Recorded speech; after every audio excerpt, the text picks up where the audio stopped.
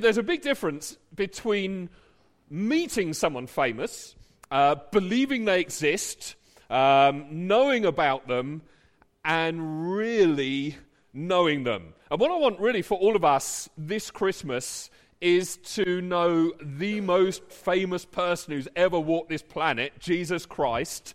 I want us to know him, not just know about him, not just believe that he exists, but know him personally more than ever before. Now, a number of you know my story. I grew up in a Christian home.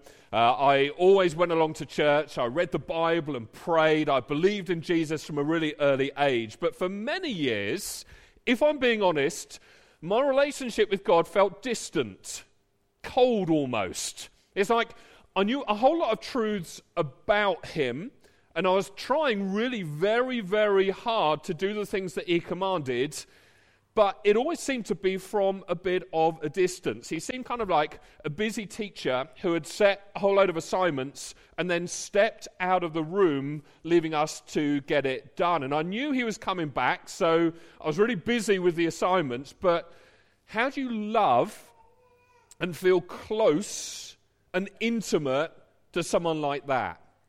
But you see, the great commandment is what? What's the great commandment?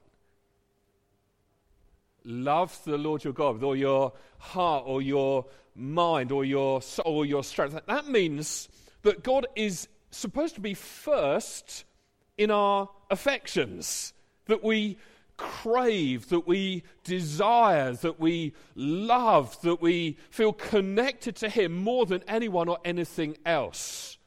You know what? As I was growing up, I wanted that level of closeness and intimacy with God, but as hard as I tried, I didn't really know how to develop that. A guy called J.C. Ryle, Bishop of Liverpool back in the 19th century, he said this. He said, "You'll never grow as a Christian until you develop a personal intimacy with the Lord Jesus, until you deal with him as you would a best friend. Turn to him first in every need. Consult him at every step. Talk to him about all your difficulties. Spread before him all your sorrows. Allow him to share in all your joys. Do all things as in his sight. To go through every single day leaning on him."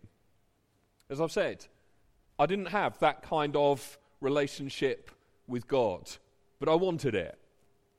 How about you?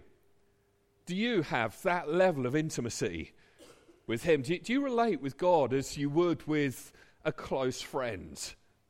Well, that's kind of what I want to press home today, because really at its very core, this is what this whole Christmas season is all about. I want to show you this morning that you can't love God until he becomes personal to you. Until you see what he did in history specifically for you. Now, to help you grasp this, we're going to be turning to a passage in the Bible, Colossians 1, verses 15 to 22. Really, this is a passage that over the years has helped me move from a place of distance with God to a place of intimacy with him. Just by way of explanation about this passage, it's commonly thought that what Paul is doing in these verses is quoting a hymn that was sung in the early church. It gives us this incredibly clear description of who Jesus is, but then right at the end of the hymn, Paul flips it right round and shows how everything Jesus did was for us, and that because of what he has done for us, really, he's got to come first in our lives. We're going to go through this hymn line by line. And my prayer is that as we remind ourselves of what it is we are really celebrating this Christmas, my prayer is that we'd feel the wonder of God's pursuit of us more powerfully than perhaps ever before. You ready for that?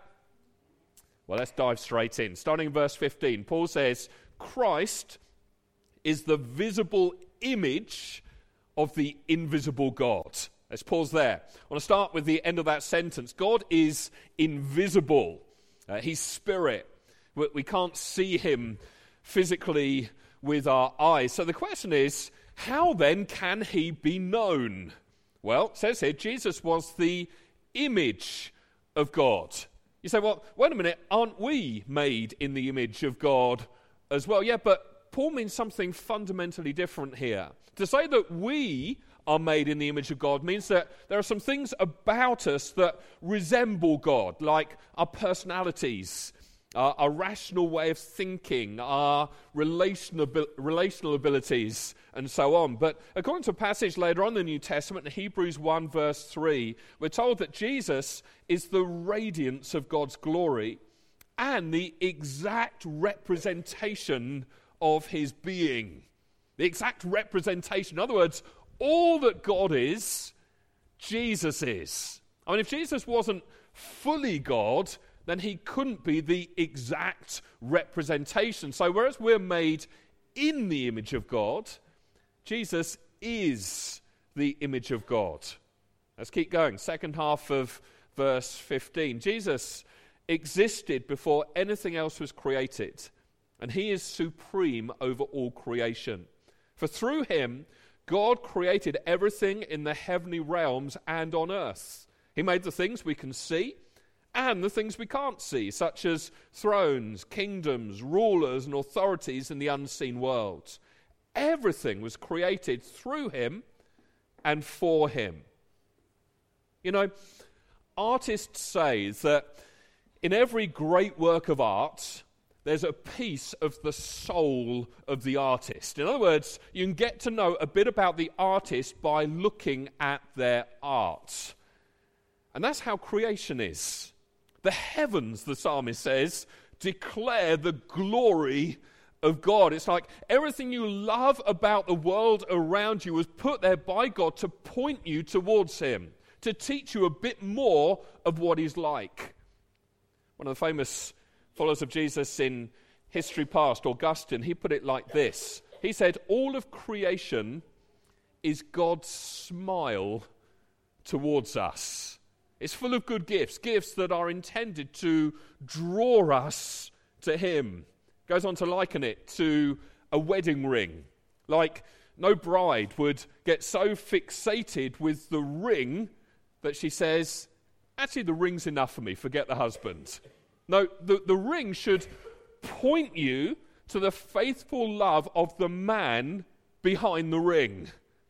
And in a similar way, at Christmas, if you enjoy being with family, or perhaps the adventure of traveling, or giving and receiving gifts, or eating and drinking in moderation, when you think of your greatest joys, your greatest hopes, really all of that is a taste of what's in the heart of God, in whose presence are pleasures forevermore. Author C.S. Lewis describes how the created things in which we thought the beauty was located will betray us if we cling merely to them. The beauty was never in them, it only came through them.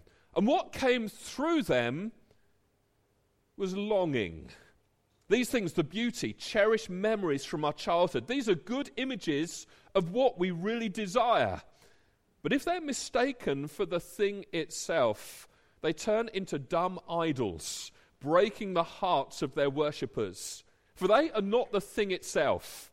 They're only the scent of a flower we have not yet found, the echo of a tune we have not fully heard, news from a country we have never yet visited. C.S. Lewis goes on to speak of that sense that's deep down in all of us of homesickness for a place we haven't yet been. And he explains that it's because every good gift that God has given us points us towards him. It's like they stir our desires, create this longing in us that can only ultimately be satisfied by knowing the giver of the gifts. Let's keep going in Colossians, verse 17. Jesus existed before anything else, and he holds all creation together. In other words, Jesus has always existed. It's all made by him. It's all for him. It's all about him. He was there right at the very beginning. He writes the story in the middle. He'll be there at the very end. And our lives fall apart and unravel if he is not at the center of them. Verse 18, Christ is also the head of the church, which is his body. He's the beginning, supreme over all who rise from the dead. There are two main ideas here in that verse. First of all, in Jesus, we get a glimpse of what we and all of creation will be in the future. Remember when Jesus was physically resurrected as a man, he was able to eat, he was able to converse with friends, he was able to do crazy stuff like walking through walls and things. This is kind of our future if we believe in Jesus. We're going to get these brand new resurrection bodies that enjoy all the wonders of a recreated earth without any of the restrictions that currently hamper us with our physical bodies. It's the first thing. The second thing we see here is that Jesus is also the head of the body, the church. In other words, he's the source of life, so that the closer we are to him in relationship with others in the church, the more his life flows in us. Let me ask you, do you want God's resurrection power in your heart? Do you want God's resurrection power at work in your relationships with others? Do you want God's resurrection power at work in your family? Well, if you do, get more connected with the church and draw together closer to him. And so, Paul says, by way of summary, he, Christ, is first in everything. Really, that's going to be our application today. We'll come back to that in a moment, but let's keep going. Verse 19, for God in all his fullness was pleased to live in Christ, and through him God reconciled everything to himself. He made peace with everything in heaven and on earth by means of Christ's blood on the cross. I guess we're familiar with this, but just let it sink in. Has any other king or government or famous person ever done that? Where it takes the traitor, the rebel, the criminal, and in addition to trying to bring them back in relationship, actually pays their debts as well. Here is Jesus, the King of the universe, taking the judgment for the rebellious traitor race upon himself and dying for it. Not only did he come after us to rescue us and draw us back to himself, he also paid the debt for our sins in our place. He did it himself. Why? So that he might come first in our lives. And then watch how Paul makes it intensely personal. Verse 21, this includes you, Paul says. This includes you who were once far away from God. You were his enemies, separated from him by your evil thoughts and actions. Yet now he has reconciled you to himself through the death of Christ in his physical body. As a result, he has brought you into his own presence, and you are holy and blameless as you stand before him without a single fault. Paul says, look, this is true of me, and it's equally true of you. All of this he did personally, specifically for you. As he considers this, it makes him burst into praise. It's like he just can't hold it in. Listen, this is what I want for you. I want you to sit in stunned awe at who Jesus is and what he has done. Not merely in some kind of factual sense, but in a deep relational sense. That this would be an experienced reality in your life, and that all of your life would flow out of that. At the end of the day, your spiritual life will never fully take off until doctrine, what you believe, becomes a dynamic relational reality. And when that happens, I pray that Jesus becomes first in these 4 areas in your life that I quickly want to unpack before we're done. Number 1, this Christmas, may Christ be first in your worship. May Christ be first in your worship. Paul can't talk about these things without breaking into this hymn of praise. It's like worship isn't something he did just once a week. No, his whole life exploded with this reality. This Christmas, I want the mystery of the incarnation, of the Son of God coming to earth. I want it to overwhelm you. I want you to see it with fresh eyes. I want you to see that what Jesus was doing, he was doing for you. Let's think about this for a few moments. As the Son of God, Jesus was able to miraculously feed 5,000 people just like that. But as the Son of Man, he willingly took on human form and knew what it was to be hungry, so that ultimately he could turn around and say to you, look, I'm the bread of life. Whoever comes to me shall never hunger. As the Son of God, Jesus was able to turn water into wine. Easy for him to do. As the Son of Man, he also had a physical body that knew what it was to be thirsty, so that ultimately he could say to you, look, whoever thirsts in a spiritual sense, let him come to me and drink. The water, the spiritual water that I will give him, will become in him this well of water springing up into eternal life. As the Son of God, Jesus spoke the whole world into existence. As the Son of Man, he had a physical body that grew weary and tired. So that at the end of the day, he could say to you, look, come unto me, all you who are weary and heavy laden, and I'll give you true rest. As the Son of God, Jesus dwelt in glory. As the Son of Man, he was born in a stable and grew up in poverty with no place to lay his head, so that he could promise you an inheritance that could never, ever, ever be taken away from you. Though he was rich, for my sake he became poor, that I, through his poverty, might become rich. He took the stable so that he could prepare for us a place in glory. As the Son of God, Jesus was adored by angels for his perfect holiness. As the Son of Man, he was condemned by Pilate, scourged by whips, scorned by man, because God chose to make him who knew no sin to become sin for me. And though he looked incredibly frail, fragile and weak the first time he came, the second time he most certainly won't. At his first coming, born in a stable. At his second, he'll come riding on the clouds in glory. At his first coming, crowned with thorns. At his second, ruler of the universe. At his first coming, crucified on the cross.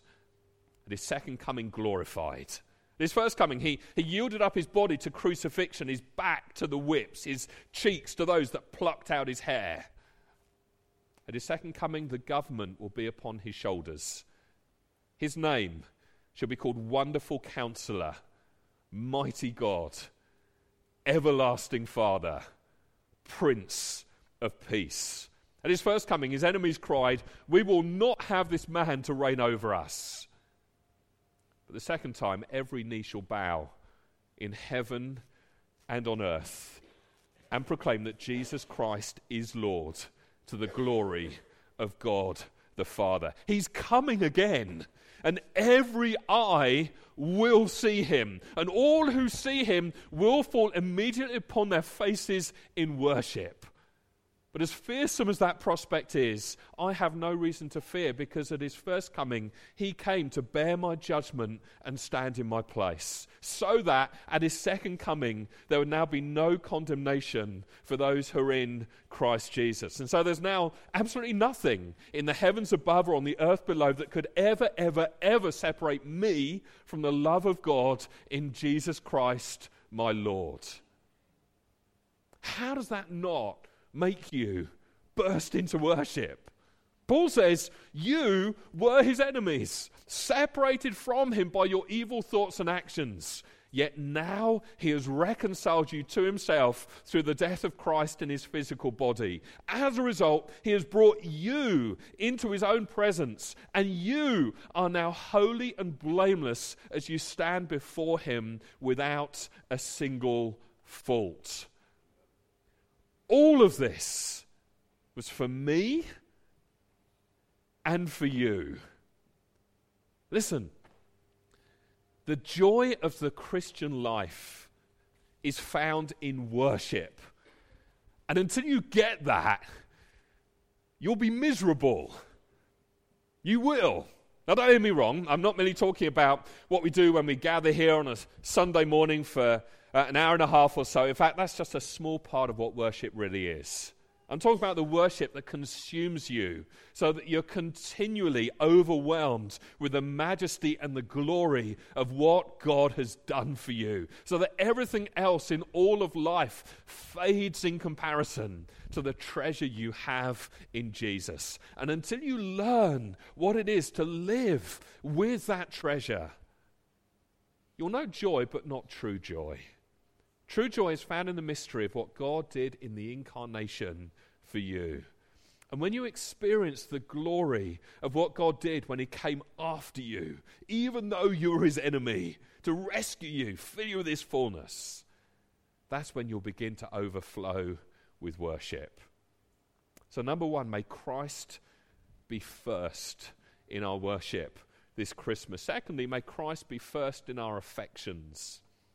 When God comes into your life, everything changes.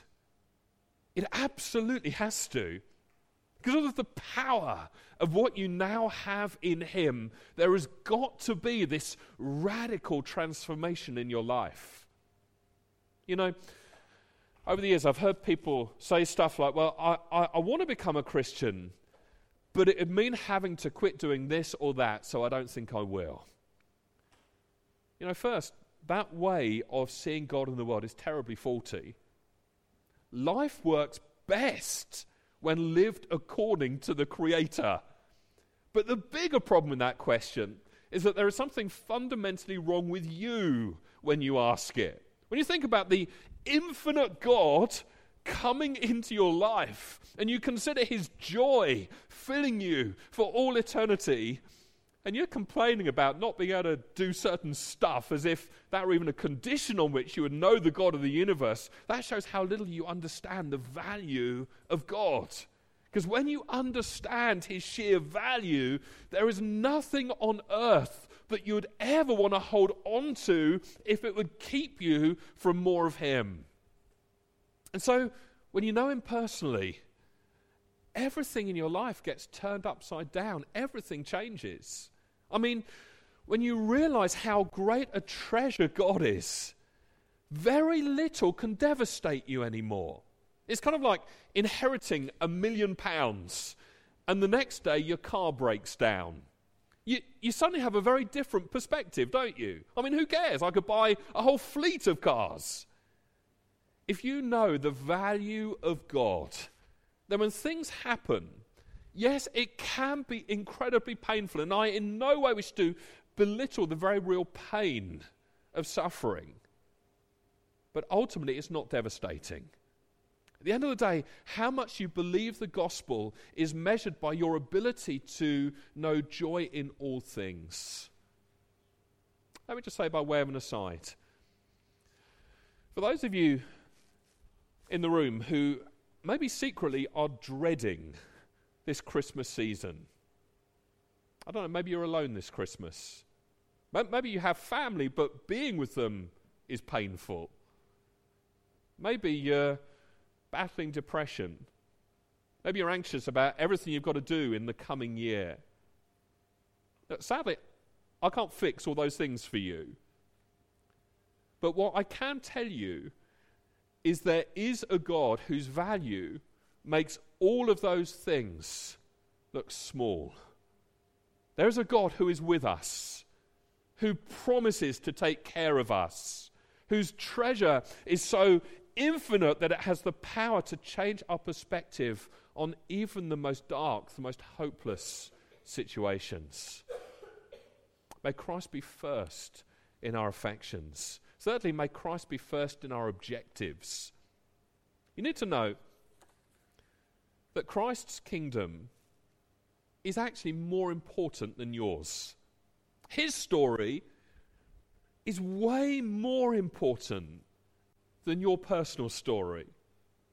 Perhaps the most useful gift that you could receive this Christmas is simply the ability to see everything in your life through the lens of Christ coming first.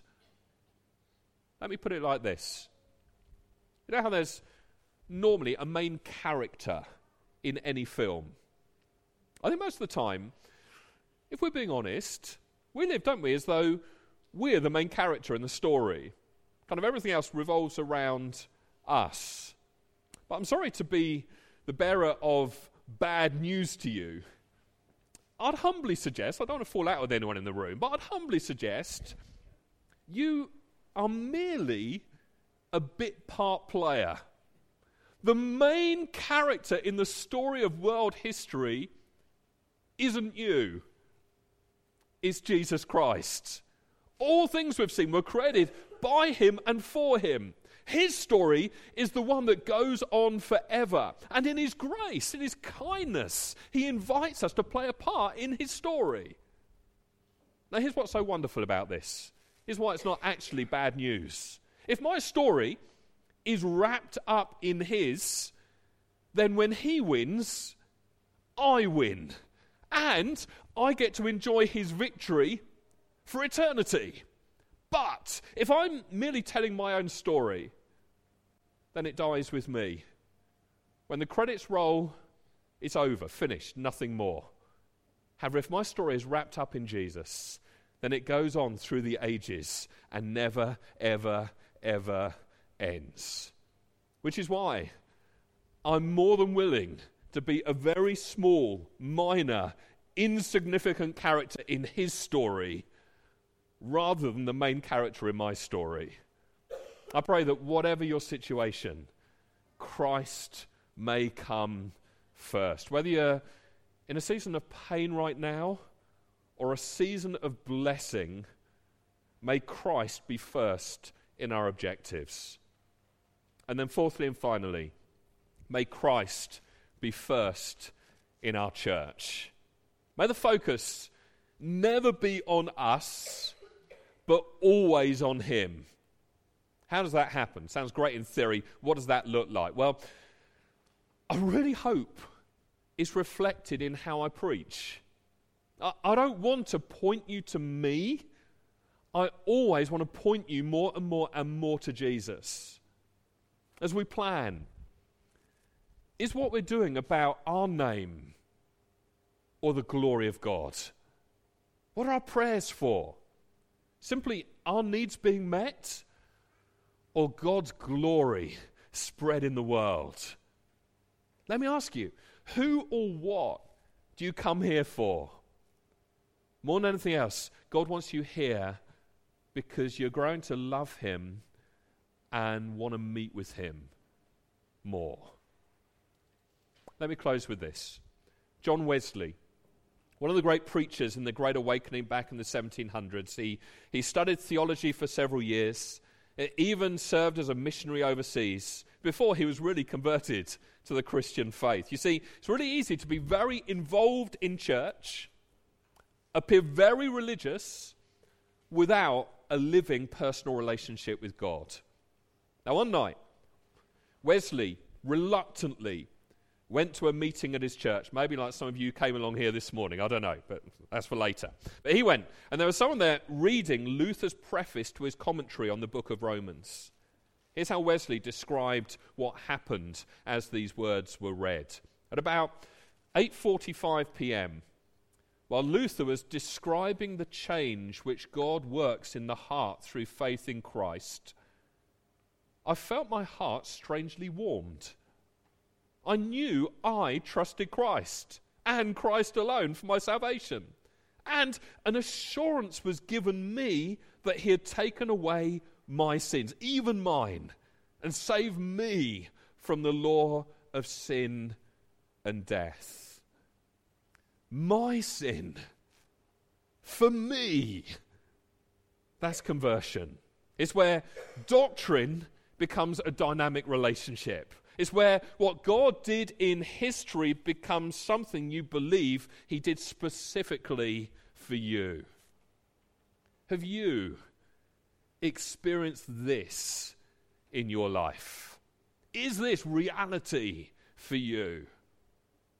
My prayer is that the rest of your life would simply be a response to the glory of the incarnation. This story we get to celebrate at Christmas of God coming to earth to save us.